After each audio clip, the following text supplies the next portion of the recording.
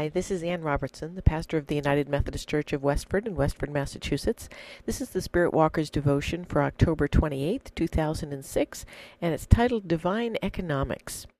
The scripture passage comes from 1 Timothy chapter 6, verses 9 through 10a. People who want to get rich fall into temptation and a trap, and into many foolish and harmful desires that plunge them into ruin and destruction. For the love of money is the root of all kinds of evil. There's been a lot of secular media attention lately given to churches known for preaching what's become known as the prosperity gospel. In its crudest form, the prosperity gospel teaches that if you give to God, God will make you rich. In a culture always looking for the next get-rich-quick scheme, such a message has a large appeal. And since those who literally buy into the message provide the churches who preach it with large sources of funds, they've got more staff and advertising, the message is easily spread to ever larger audiences. As much as that crude version runs against everything Jesus taught and lived, there is a more subtle connection between faith and money that makes the overall message much more complicated to refute. It's been absolutely true in my life and in the lives of countless others that when I give to God, God pours back what I have given away and then some. There are many Bible passages that speak to that kind of divine economy. Give and it shall be given to you, good measure, pressed down and shaken together and running over, from Luke 6:38 and many others. The message that God is generous, wants us to live happy and prosperous lives, and responds to our giving with an outpouring from heaven is true. But that's a different thing than saying that God wants us to be rich. The reason the divine economy works the way it does is because a generous giver is an effective channel for God's resources. The purpose of God pouring more resources into our lap when we give some away is so that we might give still more. It's God's reassurance that if we'll keep sending God's resources out into a hurting world, God will both provide for our needs and keep giving us more than we need so that we can give what we don't need away. As Paul writes to Timothy, his young protege who's pastoring churches in Paul's absence, he reminds Timothy of the dangers of loving money.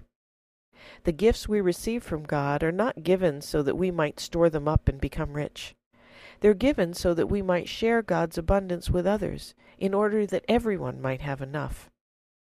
We're like a water pipe, designed to deliver water to the city. When we're an unblocked channel and the water flows through us freely to the people, the city manager continues to direct water our way. If our pipe should become clogged and the water coming in never gets to its intended destination, the water to that pipe is shut off until it can be fixed. When we begin to think that God's blessings are for us to store up so that we can have an ever grander standard of living, we're falling into the temptation and trap that Paul speaks of to Timothy. Greed is knocking on our door, and if we let it in, it will consume us like the cancer that it is. John Wesley taught the early Methodists to, quote, gain all you can, save all you can, give all you can. He understood that the reason for accumulating wealth was to have more to give away, and he lived that out in his daily life. Churches that teach about God's abundance and generosity are right. If you give, of money, time, talent, or whatever, it will be given back to you in overflowing measure. But churches that teach that the overflowing measure is to aid us in becoming rich are sorely mistaken. If the giving channel is blocked, or slows to a trickle so that we can save up more for ourselves, God will redirect the flow to a more open vessel. Will you pray with me?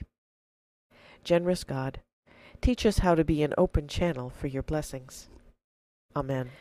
Thank you for subscribing to Spirit Walker Devotions. I'm the pastor of the United Methodist Church of Westford at 10 Church Street in Westford, Massachusetts. If you're in the area, stop in for worship at 9:30 on Sunday mornings. Spirit Walkers comes out each Saturday evening, and you can subscribe to it or my sermon podcasts either through iTunes or at www.annrobertson.com.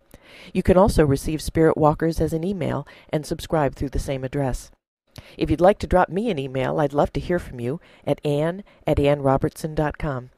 Thanks again for subscribing, and I'll look forward to being with you again next week.